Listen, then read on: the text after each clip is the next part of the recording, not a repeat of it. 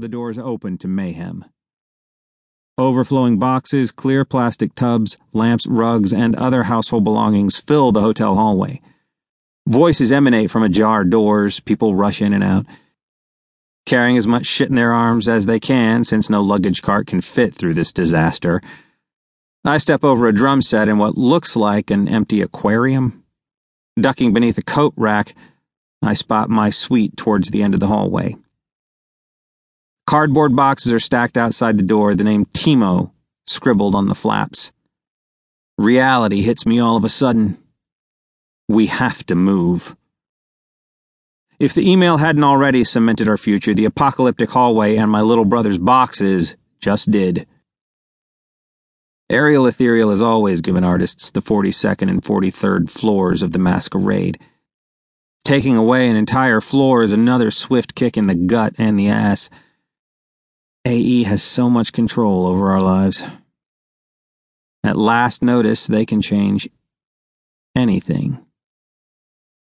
All we have are our contracts, but even those usually only last 1 year. Then they're rewritten all over again. Our lives are in constant flux, and as much as I love the circus, this one aspect never stops eating at me. With a heavy breath, I slip through the cracked door. Shit, I mutter at the barren state. It's a typical 2-bedroom, modern hotel suite. Sleek black and white furniture, floor-length windows that, from this side, overlook the ginormous Vegas pool.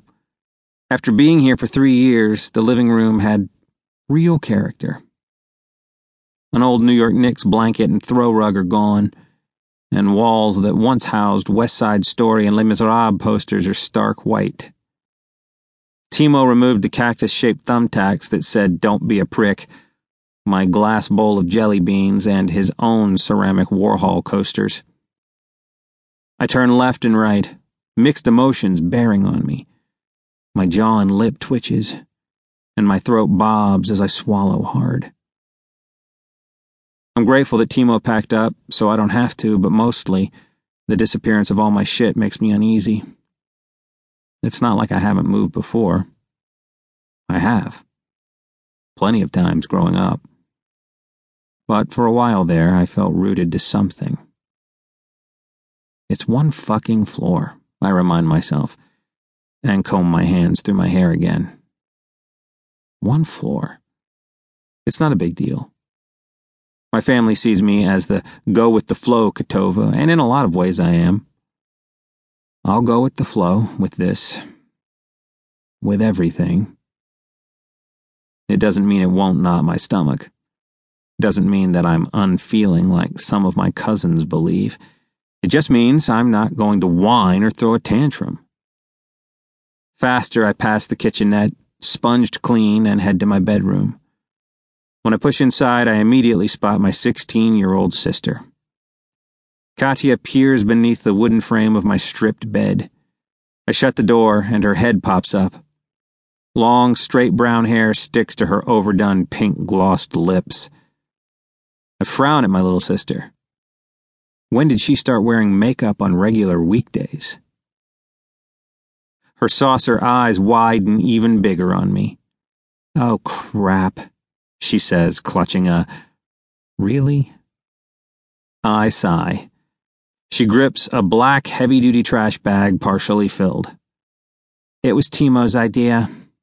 Katya picks herself off the floor, skinny and long-limbed like a ballerina but with prominent ethereal features, orb-like eyes, pronounced ears, and big lips.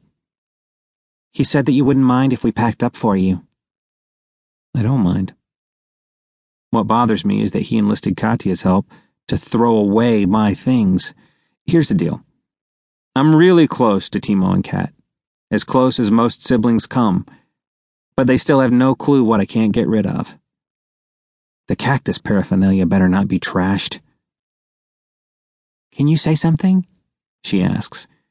"You just look sad." "I'm not sad," I say coolly. "Just please don't trash my shit unless you ask, Kat." She drops the garbage bag like it's suddenly toxic.